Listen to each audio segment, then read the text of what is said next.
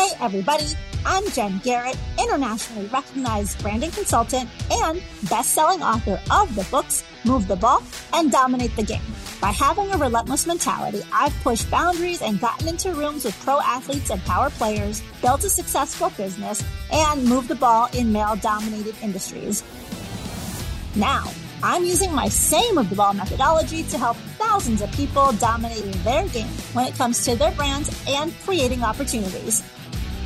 This podcast is all about uncovering strategies of the world's best athletes and business leaders to help you get to that next level. Join me in conversations that will elevate your hustle and get you across the goal line. It's time to suit up, to show up, and to move the ball. Hey, thanks for joining me today. Real quickly, if you haven't already done so, be sure that you follow the podcast so that you never miss an episode. Also, share the show with some friends, family, colleagues, and coworkers too. One other thing, I would love for you to leave a review and let me know what you think of the show. I always enjoy getting your feedback. Now, for today's episode, I had a chance to sit down with Kennard, who is a retired NFL player that was selected in the third round of the 1984 USFL draft by the Los Angeles Express. DK was then selected by the St. Louis Cardinals in the second round of the 1984 NFL supplemental draft. On the show, we discussed DK's experience playing in both the USFL and the NFL, winning Super Bowl 30 with the Dallas Cowboys, and we also chat about his son, Devon, who is an NFL linebacker. Devon was drafted in the fifth round of the 2014 NFL draft by the New York Giants, and he has also played for the Lions, the Cardinals, and the Ravens. On the show, we also talk about some of the things that Devon is doing to move the ball beyond football. Have a listen to this episode. Derek, it is so great to have you inside the huddle with us today. Welcome to the show. How are you? I'm doing fine, Jen. How are you? I'm good. I'm so glad that you are with us. I'm really excited. I saw you during Super Bowl weekend, many different places, the Taste of the NFL, and also you were doing something fantastic to help make a difference and an impact for so many kids in the community, giving them toys, giving them books. You were signing some footballs and interacting with the kids. And so one of the things I really enjoy highlighting on the show, I always say that moving the ball is not just about what you do in your life and your career, but it's about the impact you make on others. And so how were the events when there's so many things going on during Super Bowl weekend? How was that event specifically to be able to interact with all the kids? It's always wonderful doing things for kids. When you see the smiles on their faces and see that we genuinely care about these kids and them having toys that we gave out along with the literacy of giving out the books for the kids is always a wonderful thing to do with the kids. And the joy to see the smiles on their faces, fantastic. It says it all. You are someone who has been playing, you had a history in the NFL, USFL, been a professional athlete, understand what it takes to be at the highest level of professional football. What has the sport of professional football or playing football taught you to be successful beyond the game? What habits, what practice, what things did you learn so that you could be successful no matter what you did, whether it's sports related or beyond? It taught me resiliency and, of course, to always have set yourself up for your life for beyond football. And when you do that, you're talking about your education and what it is that you're passionate about doing after your life beyond football. And I submerged myself into my education and helping out some juveniles that were in some trouble and helping them right the ship. And seeing my kids later on in life, to see them flourish in life and run back some of the things I used to say to them and let me know that it did sink in. It's a wonderful feeling to see these kids come back as an adult and see that they turned out really well. You know that the NFL draft recently happened for 2023, and so many young men got to hear their names called and their lives have changed as they're beginning to enter this new chapter of becoming a professional athlete. And you are very familiar with that process. And so share with us, what was it like for you? First, you were drafted in the third round of the 1984 USFL draft, and then drafted in the second round of the 84 supplemental draft. Talk to us about that process, since that process is different today than it was when you were playing. It was totally different for me. I wasn't available during my draft because I've already signed with the USFL LA Express. A large population of the first round draft picks and second round draft picks were already taken in the USFL, such as myself, Steve Young, Gary Zimmerman, Mike Ruther, Mark Addix, Hudson out of BYU was a tight end.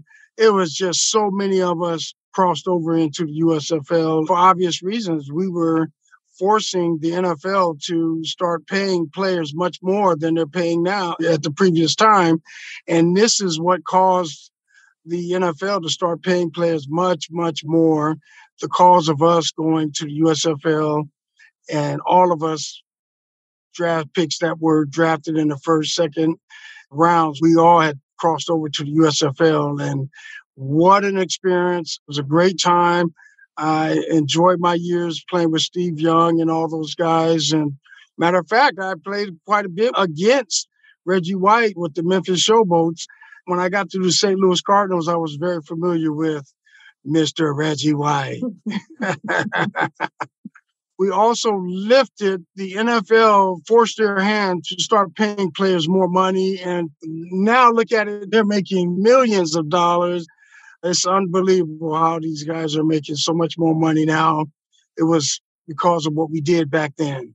And we talk about how the draft has recently occurred and these guys are transitioning from their old chapter of college football into this new journey being a professional athlete. How was that transition for you? You went to college at the University of Nevada in Reno. What was it like as you started your journey with the LA Express? Leaving University of Nevada at Reno and going to Los Angeles to play ball. And to be in Los Angeles, it was so wonderful because of the beach and all the ambiance of being in LA was so wonderful. But what a competitive league. What a great experience. I learned quite a bit on how to be a pro with the current pros that were already there. I learned how to be a pro and transitioned that into going over to the NFL. It served me well. Were there differences between the USFL and the NFL in terms of the way that they operated as a business? There was no difference. We had a general manager that did the negotiating of all the contracts, such as the NFL. They modeled everything they did right along the lines of the NFL, and it was a similar effects of what they did. They had general managers doing the negotiating. They had owners, of course, they had coaches and the rest of the staff there. And I had a guy that was one of our staff members, was a assistant to the head coach by the name of Sid Gilman. He is no longer with us any longer, but he was our offensive coordinator, and what a mind that guy had, Sid Gilman from the San Diego Chargers. He was fantastic and very innovative, and he loved to throw the ball.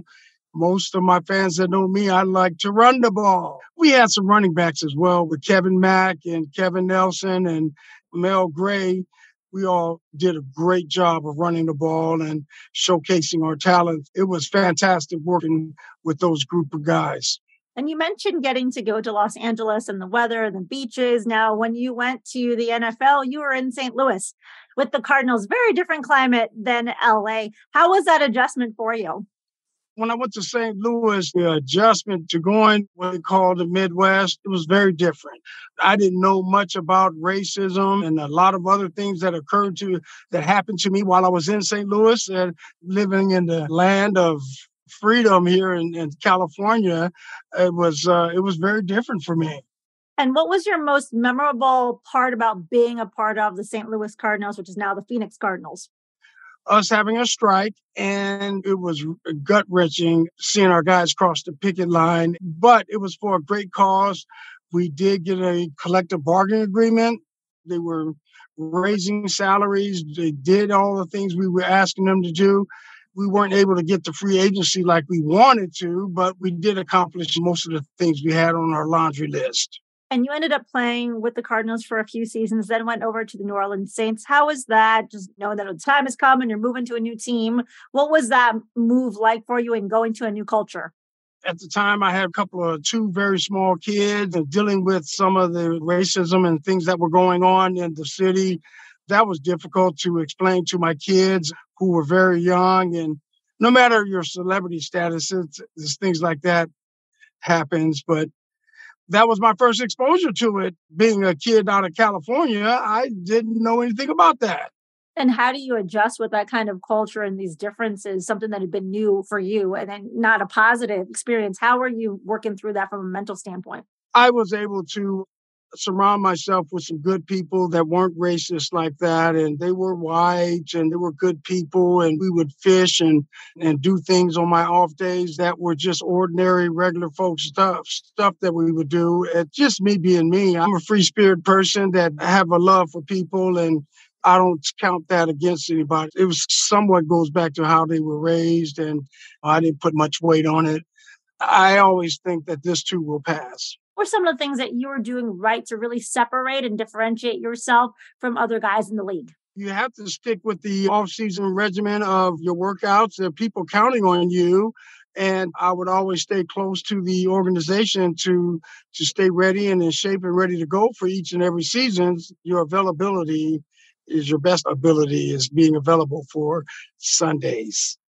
During your career, you also played with the Dallas Cowboys. What was that transition like going from the Saints and becoming a Cowboy? That was a culture shock because they just came off of two big Super Bowl wins by about the time I got there. And we ended up doing the deal, and it turned out being a fantastic transition. We ended up coming up a game short of going to the Super Bowl by losing that year to the San Francisco 49ers at the NFC Championship game in San Francisco in 94. And that was a tough one because all my guys that was on that team, they had just won two Super Bowls, and I was probably one of the only guys on the roster that did not have a Super Bowl. And I was really upset. So they showed me on the San Francisco Chronicle crying like a baby on the sidelines on the bench while they were in a locker room. And they were really jubilant about the season ending because they had a couple of long seasons behind them. I was not. I felt a little different than they all did. All my family and everyone I knew, they were in the building. So it was really upsetting for us to lose that NFC Championship game. That game, I had the beast in front of me. His name was Mr. Brian Young. Him and Deion Sanders were the baddest dudes over there on that side of the ball. I had one of the two, and I was doing my job very well, and we didn't do so well. Every experience that we go through, I believe, is there. It's for a purpose to help us to become better for subsequent things that we go through and to be better at our craft. And so what did you learn from that experience to help you to continue to be better? And I mean, obviously you guys ended up winning Super Bowl 30. So what did you learn from that experience, losing the NFC Championship, and how did that help you? That we are really capable of overcoming adversity, and we can't put ourselves behind the eight ball by giving up three interceptions in the first 27 seconds of the game. You can't do that. We have to do better. We have to block better. We have to throw better. We all have to do everything better and prepare better. So I, on the sideline, was shown getting after Troy about that. Now he's a Hall of Famer and a broadcaster. But we had some words about that because he threw those three picks, two to Dion, another one to Mr. Hicks. And that really got under my skin and made me go after him on the sideline. But we kissed and made up, and we went back out on the field. And we came close to winning that game, but it was an uphill battle the entire way. So it was a tough loss. So let's talk about the 95 season where you guys ended up winning the Super Bowl in January of 96. What was that season like for you all? What were you doing right leading up, just during the regular season and then going into the postseason? When it get late into the season, we started getting guys nicked up. We have guys that have sprained ankle, sprained wrist, broken finger or broken thumb or whatever it is, something's happening with all of our guys. It's late in the season and we all are sucking it up because we want to win. And we had those adversities face us, and we knew that, like, say, for myself, I had to overcome a shoulder separation from a couple of games before the Super Bowl, which we played in Philadelphia, and we won that game. But I separated my shoulder at the bottom of one of those piles. I had my arm wrapped around another guy, and with the pile piling on, it separated my right shoulder. So the remainder of the playoffs, I had to play with my right dominant hand on my snap hand. I was playing center that year. On my snap hand, my right shoulder was separated. I had to overcome that with painkillers and some things that they're not advised to do any longer. in this day and age, they don't do that anymore. They will send you home. And let's talk about the Super Bowl. So January 28th, 1996, Super Bowl 30, Sun Devil Stadium in Tempe, Arizona. You guys play the Pittsburgh Steelers, ended up winning 27-17. What was that game? What was it like for you to be out there? And just tell us a little bit more about that. By this time, I had adopted my hometown of being Phoenix, Arizona. Since I was part of the St. Louis Cardinals moving to Phoenix, Arizona, my wife and I adopted this oasis in the desert as our home. And it was fantastic. It was wonderful. I had plenty of family and friends that wanted tickets.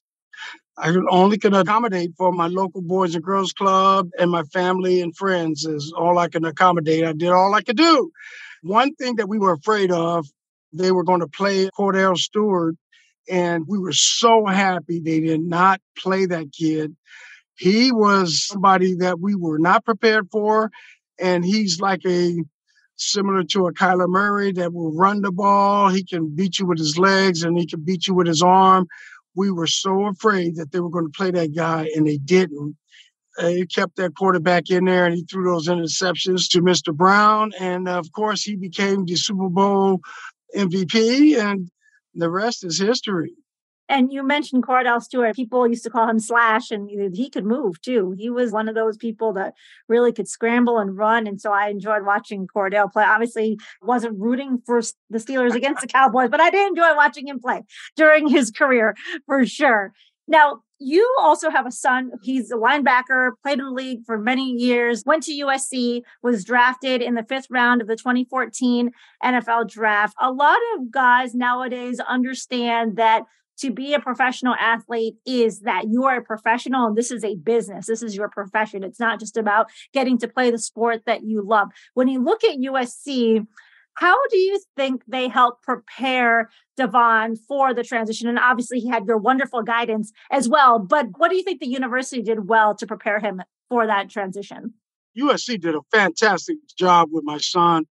He could have been a computer science or space scientist as far as that concerned, because the guy is super smart, but getting his bachelor's degree in communications, his master's as an executive of communications, he's doing so wonderfully well in preparation for his life after football. He does have some time left to go back and play. He does want to play some more, and he is going to play this coming up season, but we just don't know which team yet. He's a free agent. But USC did a fantastic job preparing him for the media, because once he was drafted in the 5th round to the New York Jets, he was faced with the media, and they had to deal with that onslaught of the number one media machine in the nation, which is New York, also in Detroit, and now here in Phoenix, and as well as the Baltimore Ravens. So he did a wonderful job with dealing with that. But one of the things that they prepared him for was life after football, which is he invests his money with a book that he has out now called It All Adds Up. And it's on Amazon. Go to Amazon.com and get your book there. Devon is invested in quite a bit of real estate.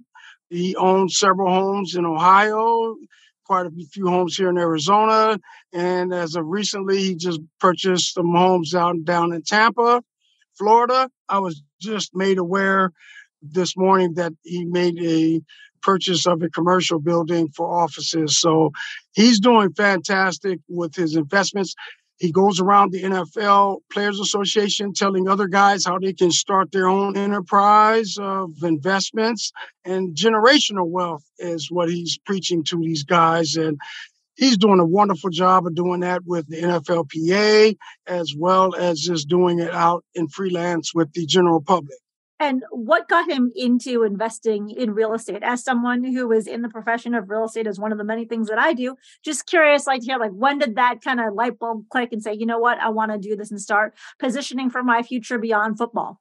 I invested in some income properties that served us well and helped him through college, and his brother and his sister. He didn't have to look far to find any examples. Dad did well with my investments in some income properties and that nature. So he learned from that, but he's taken it to a whole nother level beyond what Dad could ever dream of. And it's just amazing how time has changed where you not only can have a income property, you can have Airbnb properties that are just making hand over fist more money than the properties that my son have in Ohio. The money that he makes on his properties here in Arizona with his Airbnbs is just phenomenal. There's all kinds of things in existence today that allow people to capitalize on other revenue generating activities like Airbnb, as well as other platforms and technologies. And so it's definitely an interesting time that we live in. And there's no shortage of opportunities to build wealth and to have investments that are going to continue to produce income that'll help you, whether you're a football player or not, right? I mean, there's so many things out there that people should be looking into to continue to have multiple streams of income.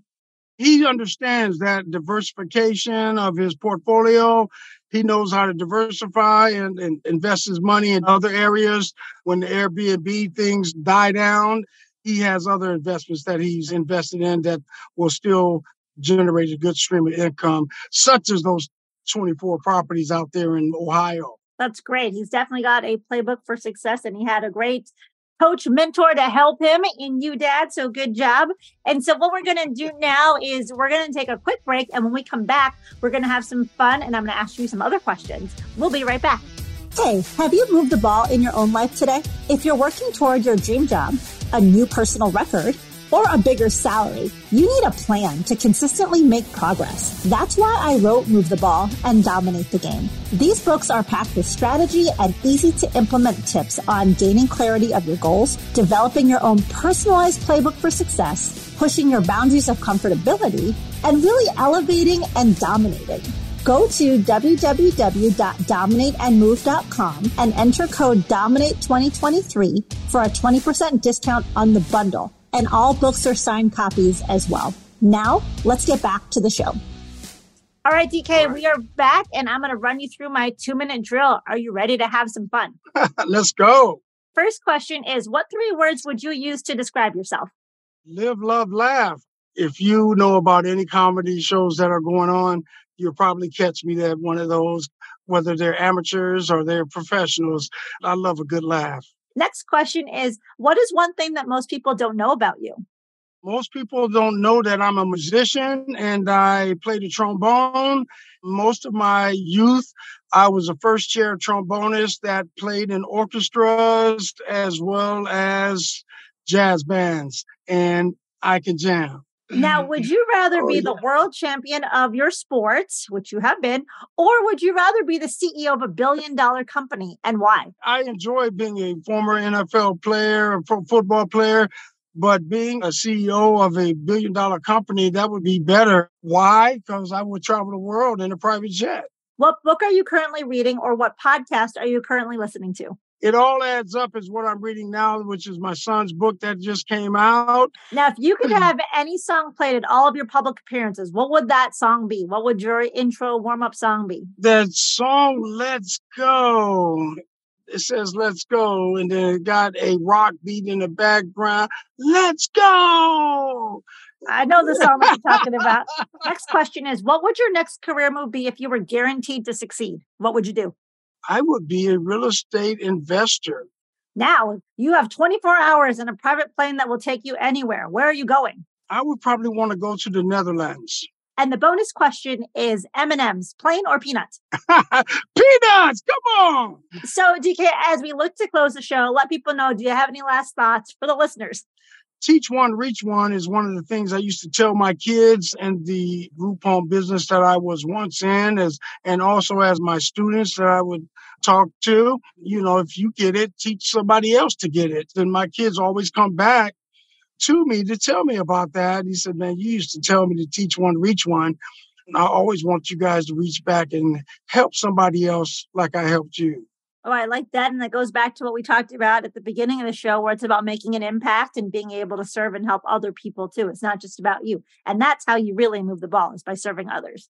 Well, DK, thank you so much much for being on the show. It's been a true pleasure having you on. And we will also have a link to your son's book in the show notes too, so people can check it out. So thank you again for joining us. You're welcome. Thank you for having me. And thank you to everyone for listening to today's episode. If you haven't already done so, be sure that you hit that follow button so that you never miss a future episode. And also share the show with some friends, colleagues, coworkers, and family too. It's one way that you can help me to move the ball. All right. Thanks, everyone. We will talk to you next time. Until then, make sure that you suit up, you show up, and you move the ball. Thanks for listening to Move the Ball, everybody. If you were inspired by this episode, can you do me a favor and let me know? Go to Apple Podcasts and leave a review. And also share the show with a few friends too. Next, I want you to go to getinsidethehuddle.com and join our email list. This will give you priority access to tips and strategies that will help you get more done today. Not tomorrow, not next week, today. You got that? Okay. Until next time.